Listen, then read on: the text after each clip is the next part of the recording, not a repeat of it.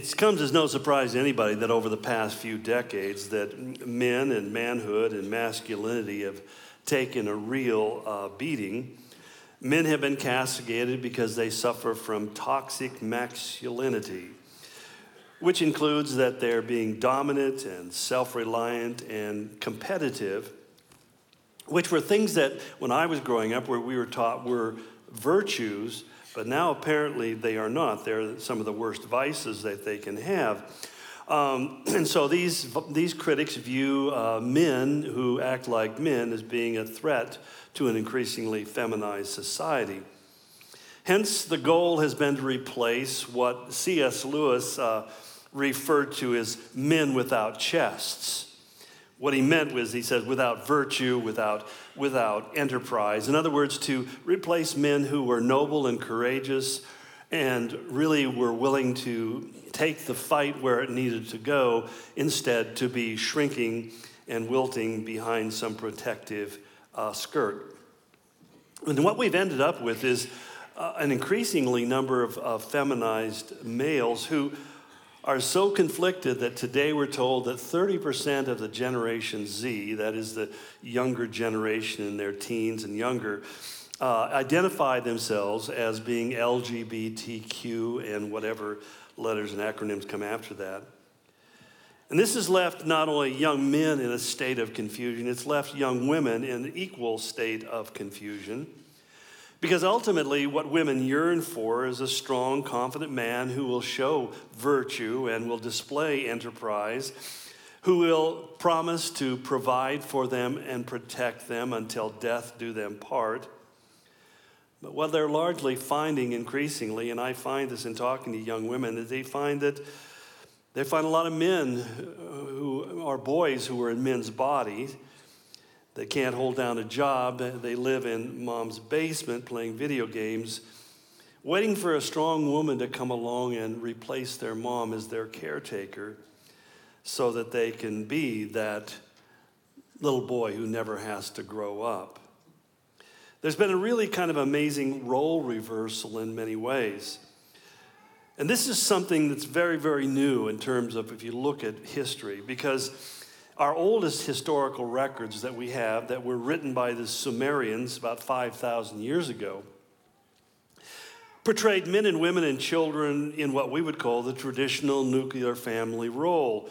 In fact, Morris Jastrow, whose book on this subject, The Aspects of Religious Belief and Practice in Babylonia and Assyria, made the observation, he says, that no less than 1/4 of the texts that they found deal with husbands and wives and parents and children. And he says this proportion, this amount of information, in other words, is a valuable indication of the importance of the social organization attached to the family. The general aim of the laws may be summed up in the statement that they are to ensure the purity of family life. Now, this becomes significant. We've talked about this quite a bit, but according to the latest CDC reports, or census reports, that only 18% of families exist in the nuclear family structure today in America. Now, I really struggled with that statistic. I had to go over it again and again, that only 18% of families that we see today have a mom, a dad, and children.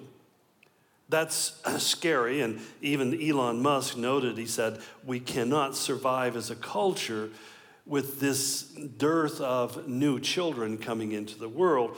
So on one hand, as we're being told that the greatest problem we have is overpopulation, the actual facts of the matter is that's not the problem at all. That we find that where there's underpopulation is when societies and cultures and nations begin to collapse. This is the crisis facing Russia, it's facing China, and it's certainly facing the United States increasingly. What is clear to the archaeologists and the sociologists alike is that the central core of ancient cultures was the nuclear family, as it existed really from the very beginning. In the beginning, God made man and woman and gave them this capacity to procreate. So that when we talk about the union of men and women as being one flesh, in part that really is realized in the most perfect way, that they can actually bear children and create families. The nuclear family has throughout history been the norm. It was, we would say, sacrosanct. What that means, that word means, is it's so important and so valuable that it should never be interfered with. And that was a concept that was really strong in human society up until recently, where you just don't mess with families. They're too important to mess around. You do everything you can to support the family structure, and you really eliminate anything that threatens it. See, by experience and even by intuition, even ancient peoples understood that if the nuclear family were to collapse, the society and the civilization would soon follow it. Now, I know you've heard me say this over and over and over again, and the reason is I find that it takes repeating things to get people to actually begin to hear what you're saying. Paul said, you're a good minister of Jesus Christ if you bring the brethren into remembrance of these things. And some things are so central, so essential, and we have a culture that is so antithetical to those central things that sometimes it's easy for us to get confused and to simply lose sight. So you might ask, who in their right mind would endeavor to create an alternative structure for society? See, up until very recently, such persons would have been ostracized or institutionalized. We would have said they're either demented or demon-possessed or both.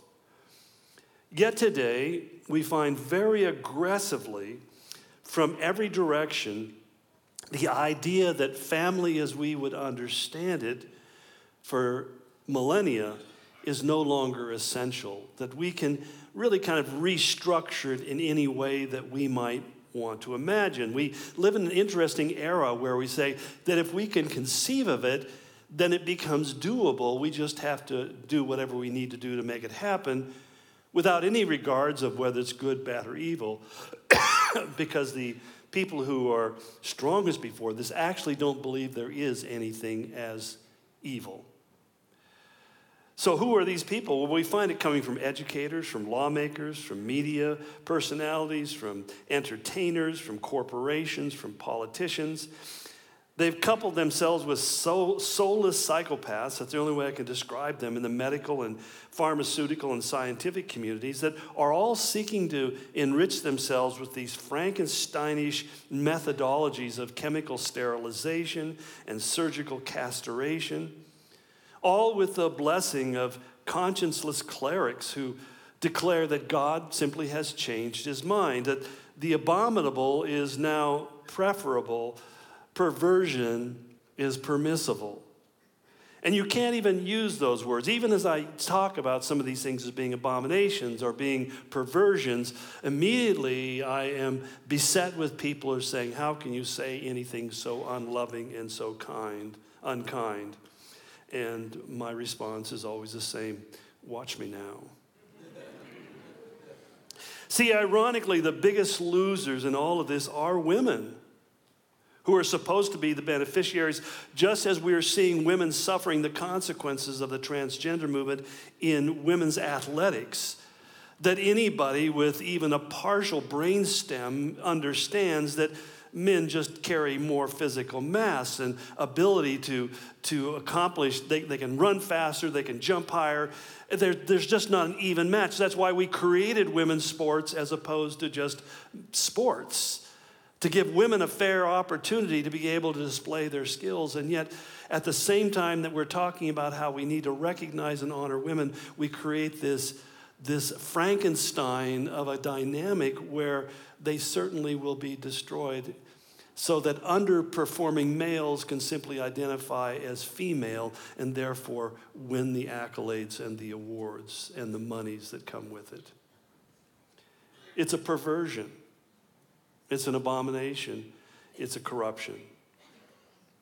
You see, in this brash new world, words like woman can no longer be defined, at least according to our newest Supreme Court justice, because she said she's not a biologist. And you just sit there just unbelievably. You just sit there and go, you are a woman. You certainly, are different than a man, and yet you have the audacity to say that you can't define that word.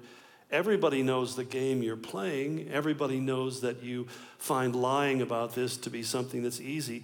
I just live in terror of ever having to have something that matters to me be judged by a person with that lack of integrity.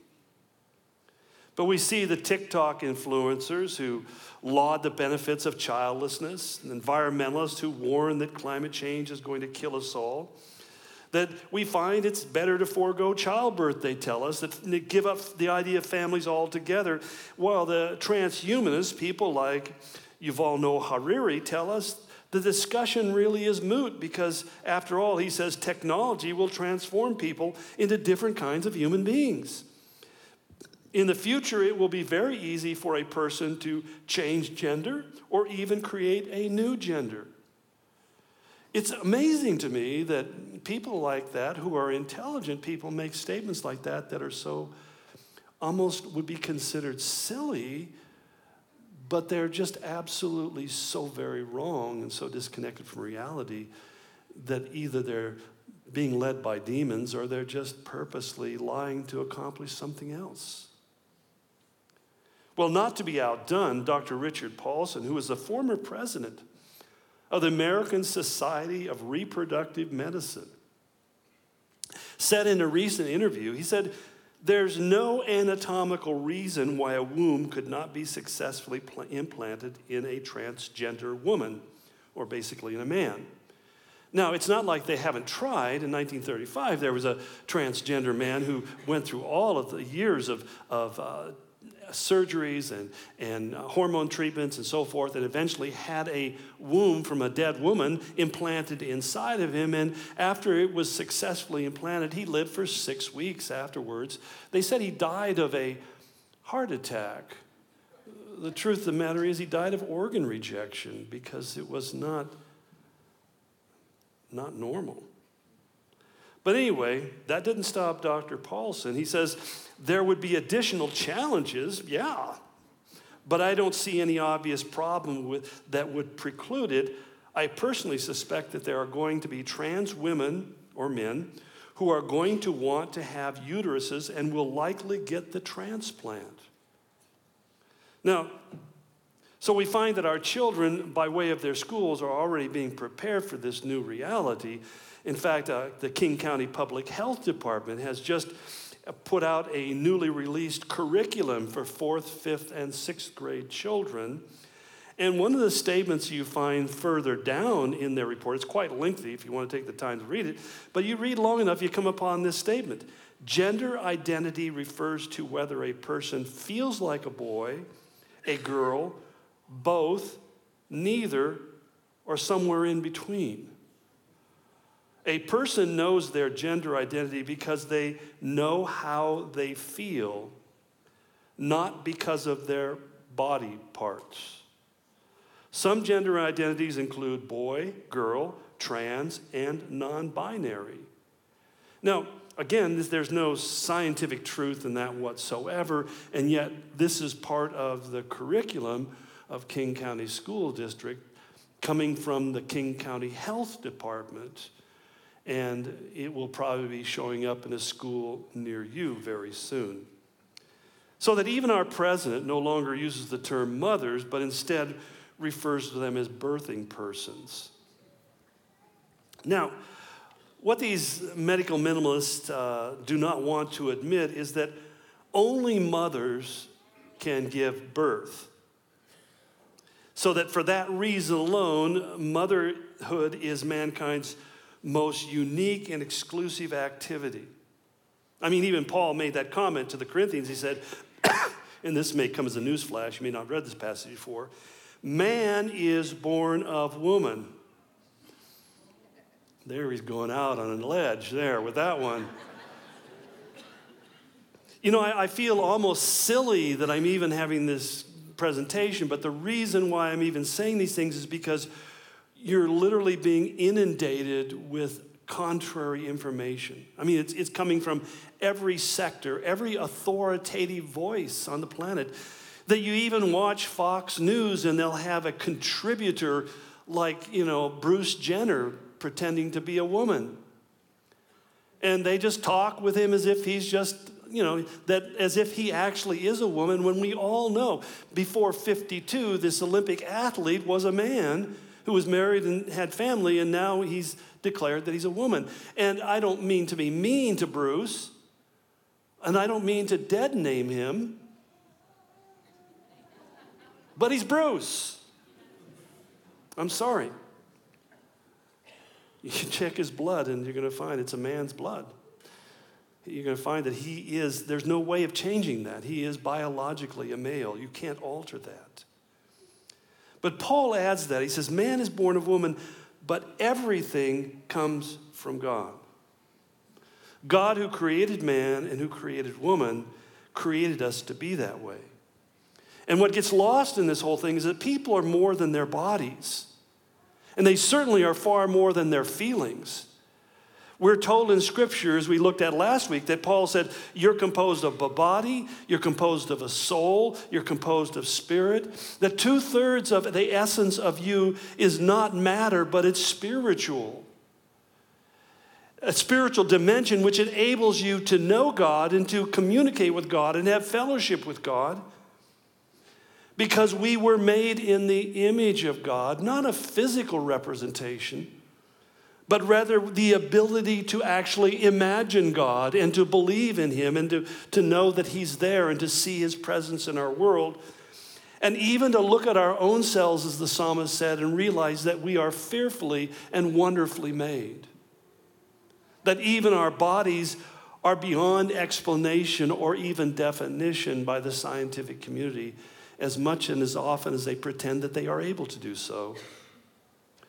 That God made us in the image of God. He made each of us after our own kind, which is a designation that we are humans. We are not part animal. As humans, we are male and we are female.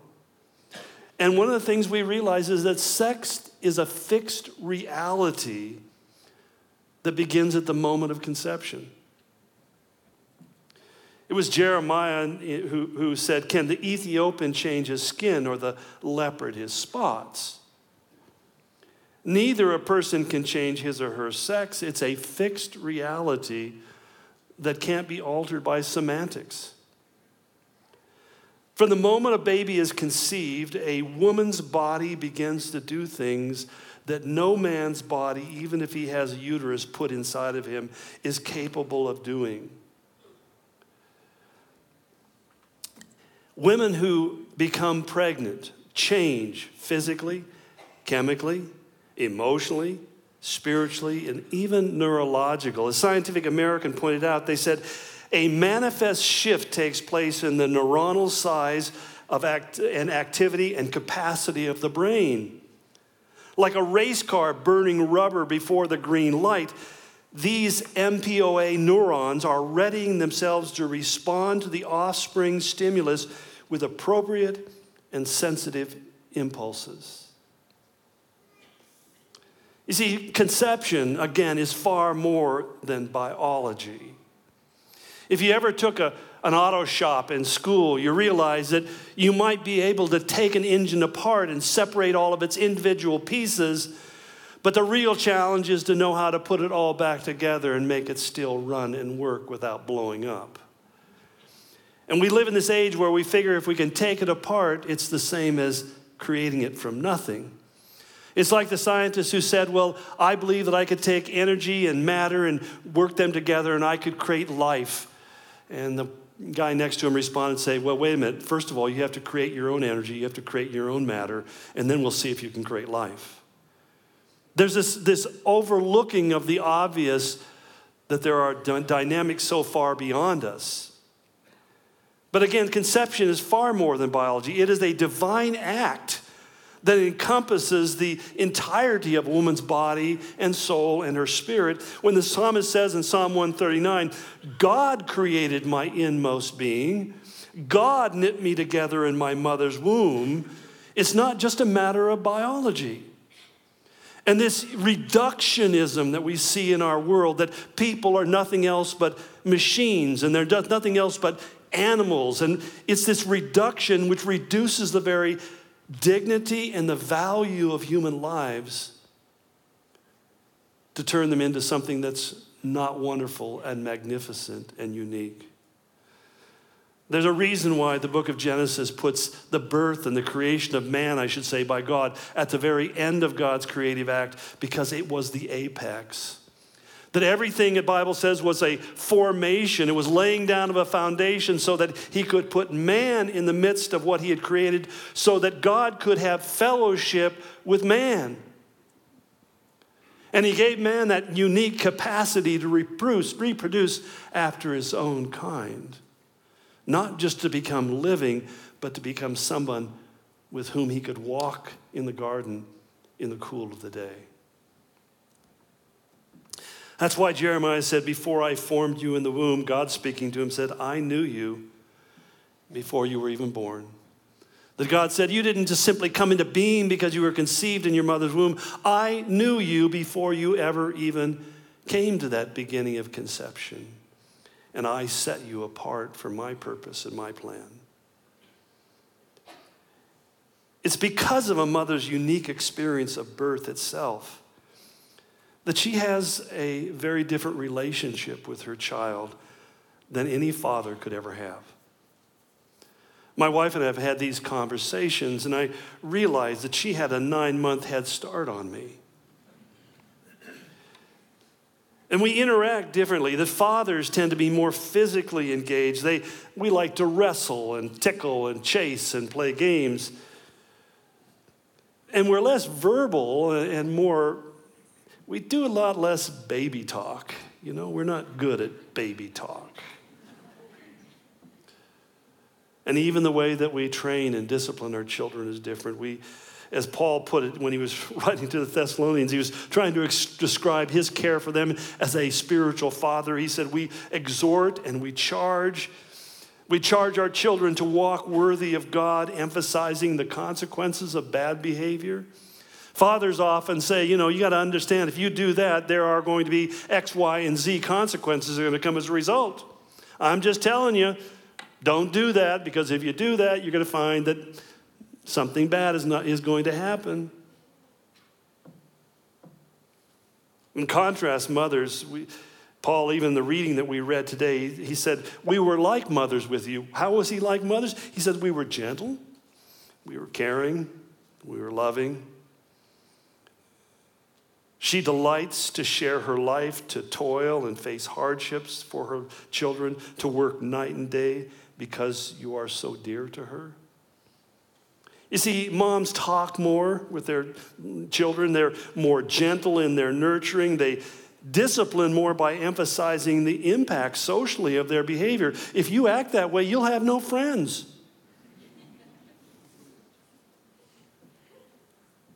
Dads say you act like that and I'll visit you in jail. Very different times.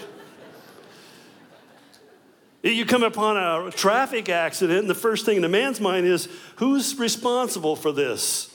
And a woman's mind is, did anybody get hurt?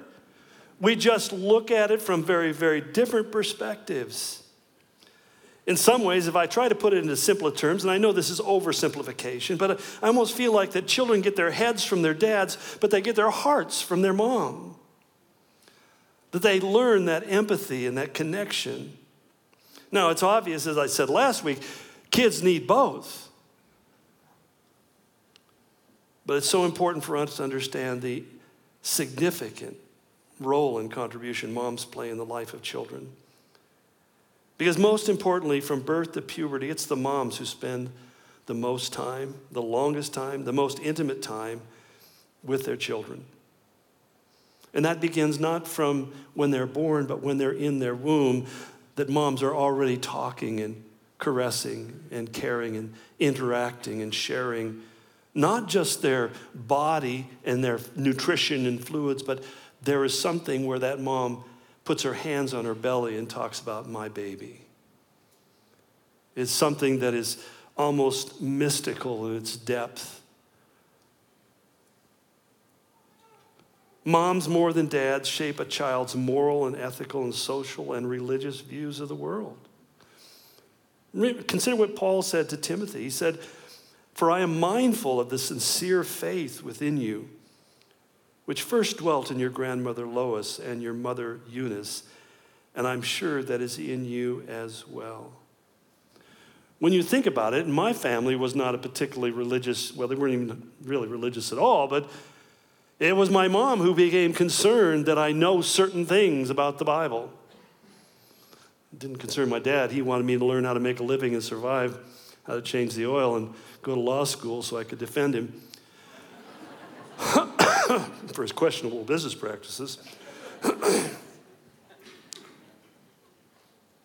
But it was my mom who was concerned about the moral development of my life.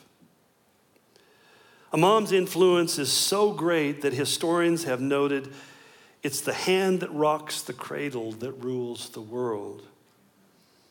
And that seems like one of those kind of sweet platitudes when William James wrote this poem by that name in 1865. You know, it's kind of like, oh, isn't that sweet? The hand that rocks the cradle rules the world. And yet, since that time, historians and sociologists and others have simply dug in and began to say, is it evidentiary? Is that something we find in history? And it's amazing. Study after study after study has found that the number one primary factor in the development of people who accomplish great things is their relationship with their mothers. In fact, rare is it when fathers are highly successful that their children will ever reach the same level of success, which is often a point of great frustration for them. Biographies of the world's most influential persons regularly found it was the influence of mothers, far more than the influence of fathers, that had the greatest impact upon their development. One historian summed it up simply by saying, behind every great man is an extraordinary mother. I mean, this certainly was true of well-known figures. Julius Caesar was greatly impacted by his mother. Alexander the Great was greatly impacted by his mother. She's a bigger, even though his father was King Philip was a king of the Macedonian Empire, it was his mother who really put it into his mind and his heart that he could conquer the world. Even Winston Churchill was deeply, deeply idolized his mother. And we look at the biblical record, and it tells us much the same thing. I mean, we look at Isaac, and then we can't help but think about the role that Sarah played. Or about Jacob, and we think about his mother Rebekah, who loved him much. Even Ishmael, whose mother Hagar was cast off and raised him as a single mother. Or what about Samuel and his mother Hannah? Or Bathsheba and the influence she had upon Solomon? We know about John the Baptist, and who do we hear more about? Zechariah, or do we hear more about Elizabeth?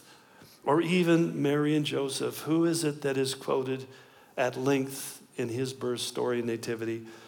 We hear almost nothing from Joseph. It's all about Mary and what she thought and what she said.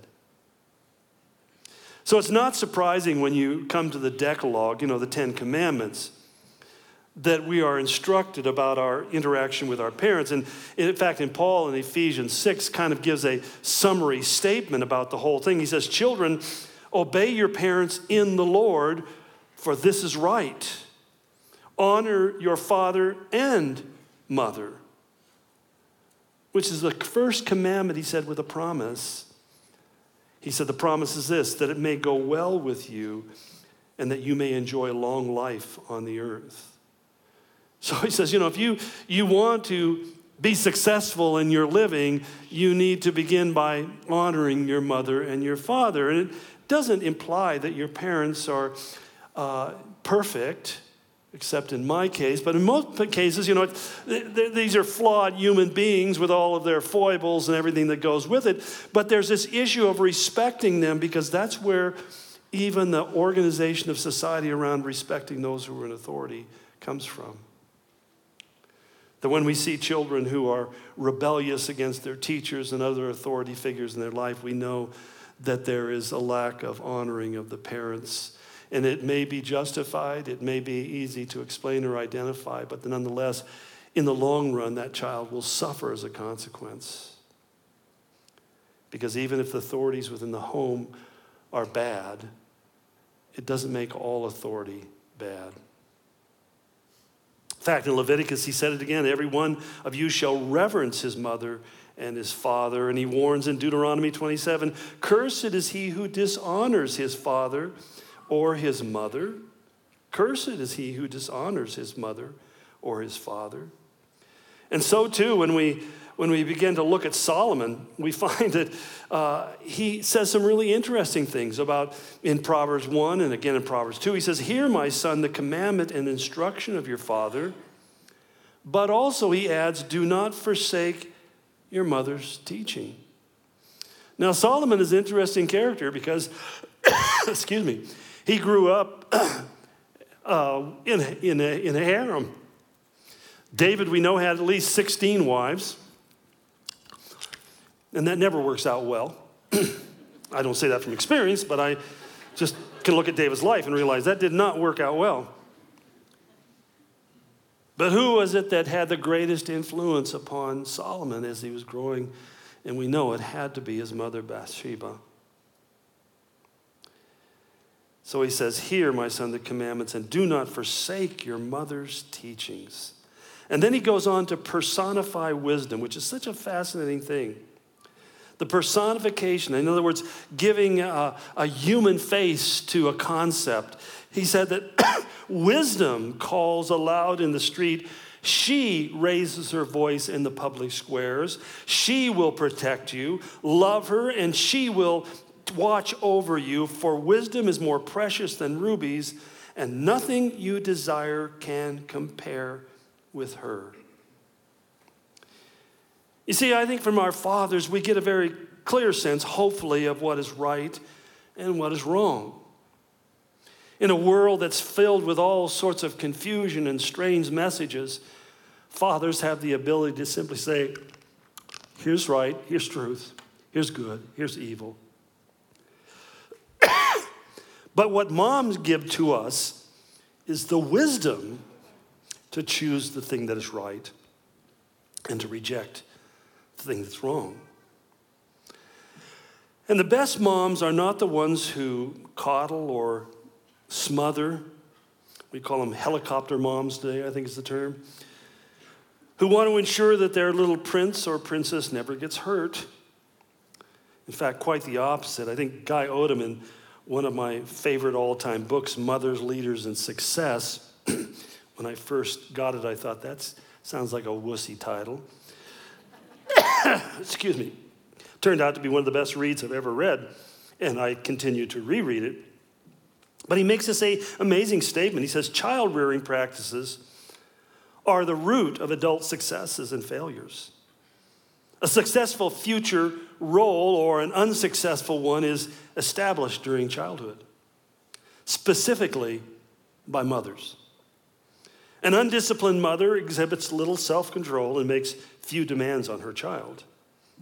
Her permissive child-rearing practice produces an undisciplined adult who has no need for self-control. And this is the part I think I emphasize. The child becomes successful to the degree that the mother makes and enforces her demands on the child. On the one hand, she is loving and supportive and praises his success, but she also insists on him doing his best. Achievement is the only way of avoiding failure. Achievement is the only way of avoiding failure. Maybe the reason I resonate with it, because it really parallels my own life story, both negatively and positively. You see, when I was young, my mom was a stay-at-home mom. Every mom was a stay-at-home mom when I was a kid. She literally was like that Proverbs 31 woman, very engaged, doing all sorts of things in the market as well as at home.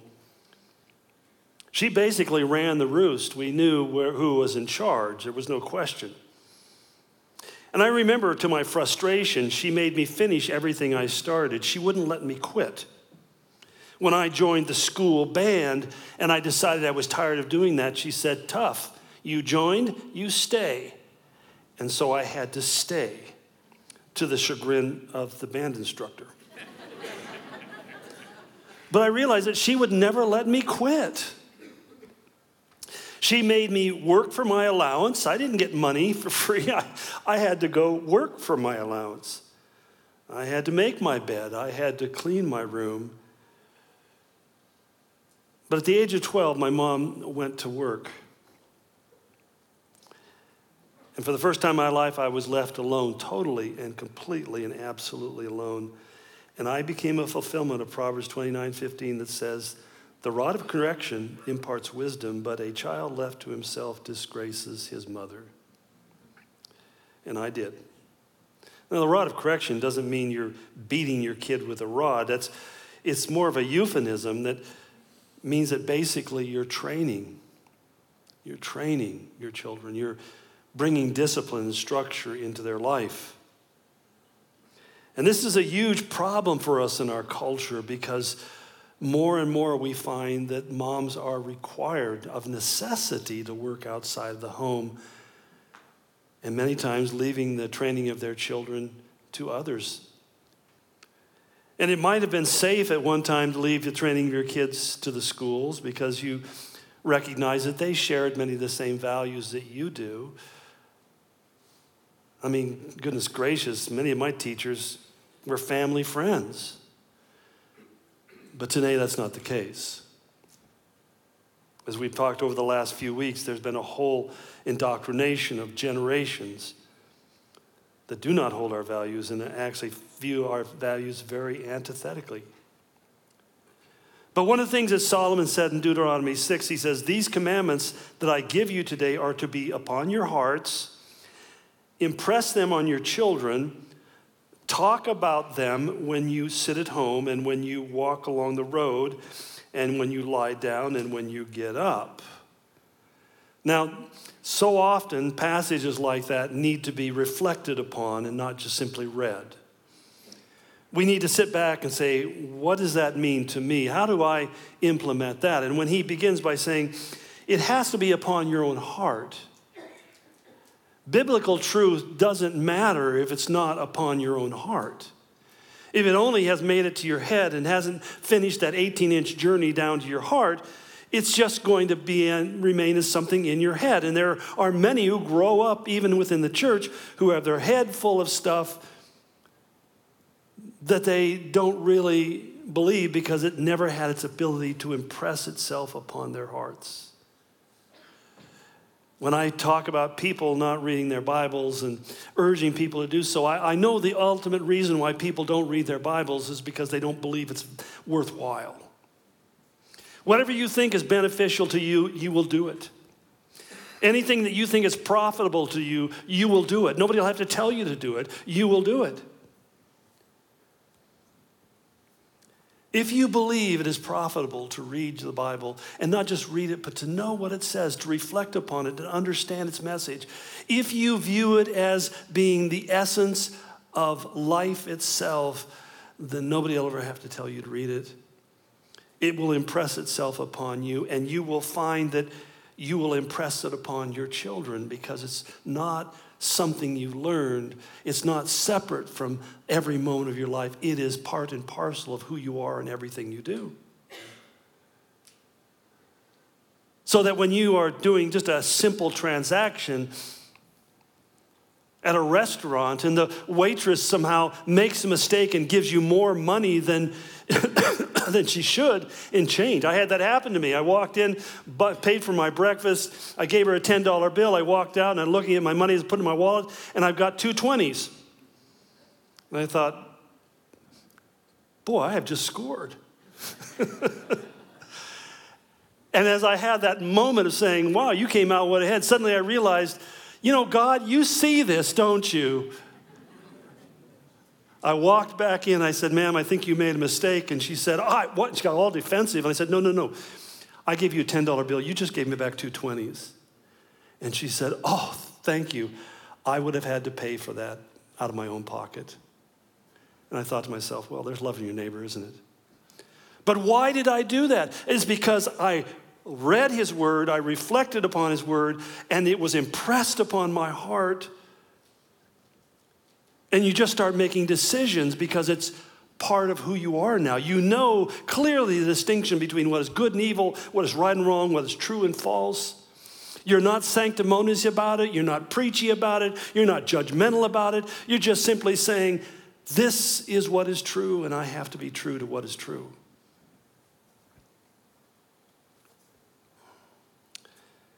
And so you find yourself talking about these things when you're sitting at home. You find that when you're taking that walk, you're talking about it. When you lie down at night, it's on your mind. When you get up in the morning, it's what you think about. At least I know that's true in my life. Of course, the big question we face today is, what about the single mom? It's, as I said last week, the real story of poverty is single parent homes. That's the real story of poverty in our nation. And what can I say? I mean, I say the obvious things as a pastor would say. Well, the first thing is you just really need to pray. But what do you pray for? You pray for grace, you pray for strength, but maybe most importantly, you pray that somehow God would bring a surrogate father into your child's life. And I don't know how necessarily that might work. I think that grandfathers are great choices. I think grandparents need to step up and begin to realize that if we have a daughter or a daughter-in-law who's raising kids without a dad, we need to begin to show up very large, especially the dads. Because as somebody once put it to me, that kids just need to get man stink on them once in a while. And that's one thing I found that I'm pretty good at. I can share the stink. But see, Paul Vitz, a psychiatrist who wrote a really interesting book called The Faith of the Fatherless, and he did a whole study on why some people became atheists, because he himself was an atheist before he got saved. And he said, he made it very interesting, he said it all comes down to father hunger. He says, the hunger for a father never goes away. A boy without a father will move into gangs or hero worship of some sports star, or worse, some charismatic political or cult leader.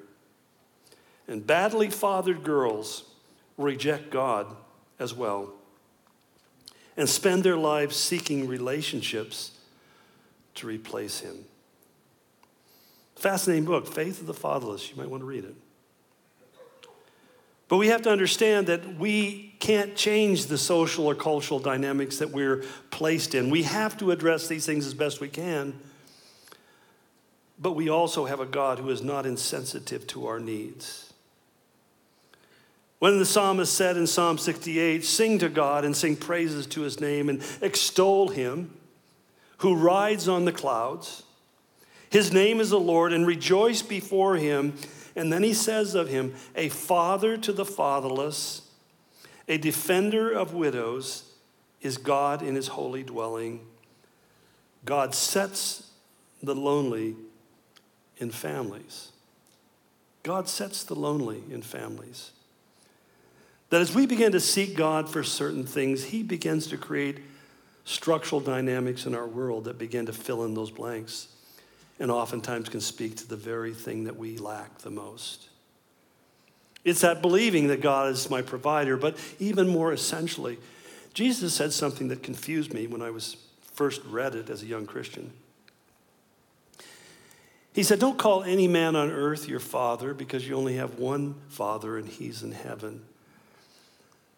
And I thought, well, so what should I refer to my dad as, Mr. Ortiz? Or the way I was raised, hey, you? And as I reflected, I suddenly realized that my Father in heaven is the perfect role model for me. And so what we need to do, especially if you're singles moms, is you need to really direct your kids to understanding the role that their heavenly Father plays in their life. That they can begin to realize that you want a role model to really emulate and to follow after, then understand who the God of the Bible is, what he's like. That he is powerful and he is courageous, but he is also sensitive and sacrificial. And that he loves us so much that he put his life in place of ours so that he might receive the punishment that we deserve. And that becomes essential for us as Christians. Because I go back to Timothy, and Paul said, you know, Timothy, I want you to emulate the faith that was in your mom and in your grandmother. We don't know anything about Timothy's dad. He was not a Christian. He may have passed away. He doesn't seem to have been on the scene anymore. He may have walked away and left the family for all we know. And believe me, I don't condemn women who are in bad marital positions. Having your kids grow up in a dangerous situation, in a harmful and abusive situation, there's no excuse for that. It's never right. You know, women who've come to me and said, well, my husband is treating me this way and that way, and my advice is always the same. You need to get safe. God didn't call us to be brutalized, and what's going on is a crime. It's a criminal offense. Those kind of things aren't legal. And I think it's been one of the sad tragedies that sometimes in the church we've tried to cover up the bad behavior of guys because we don't want to create a scandal. But the simple fact is that you don't need to subject your children to that kind of bad behavior, and you don't need to be subject to it either. But what do we do in the aftermath? Well, I think that's where we begin to say to church, how about us stepping up? How about us really recognizing that even in our own congregation, we have scores of single moms? And how are we helping them to address those issues in their life? For some of us, it's not time to retire. It's time to refocus our energies on being there for the most vulnerable in our midst. Let's pray.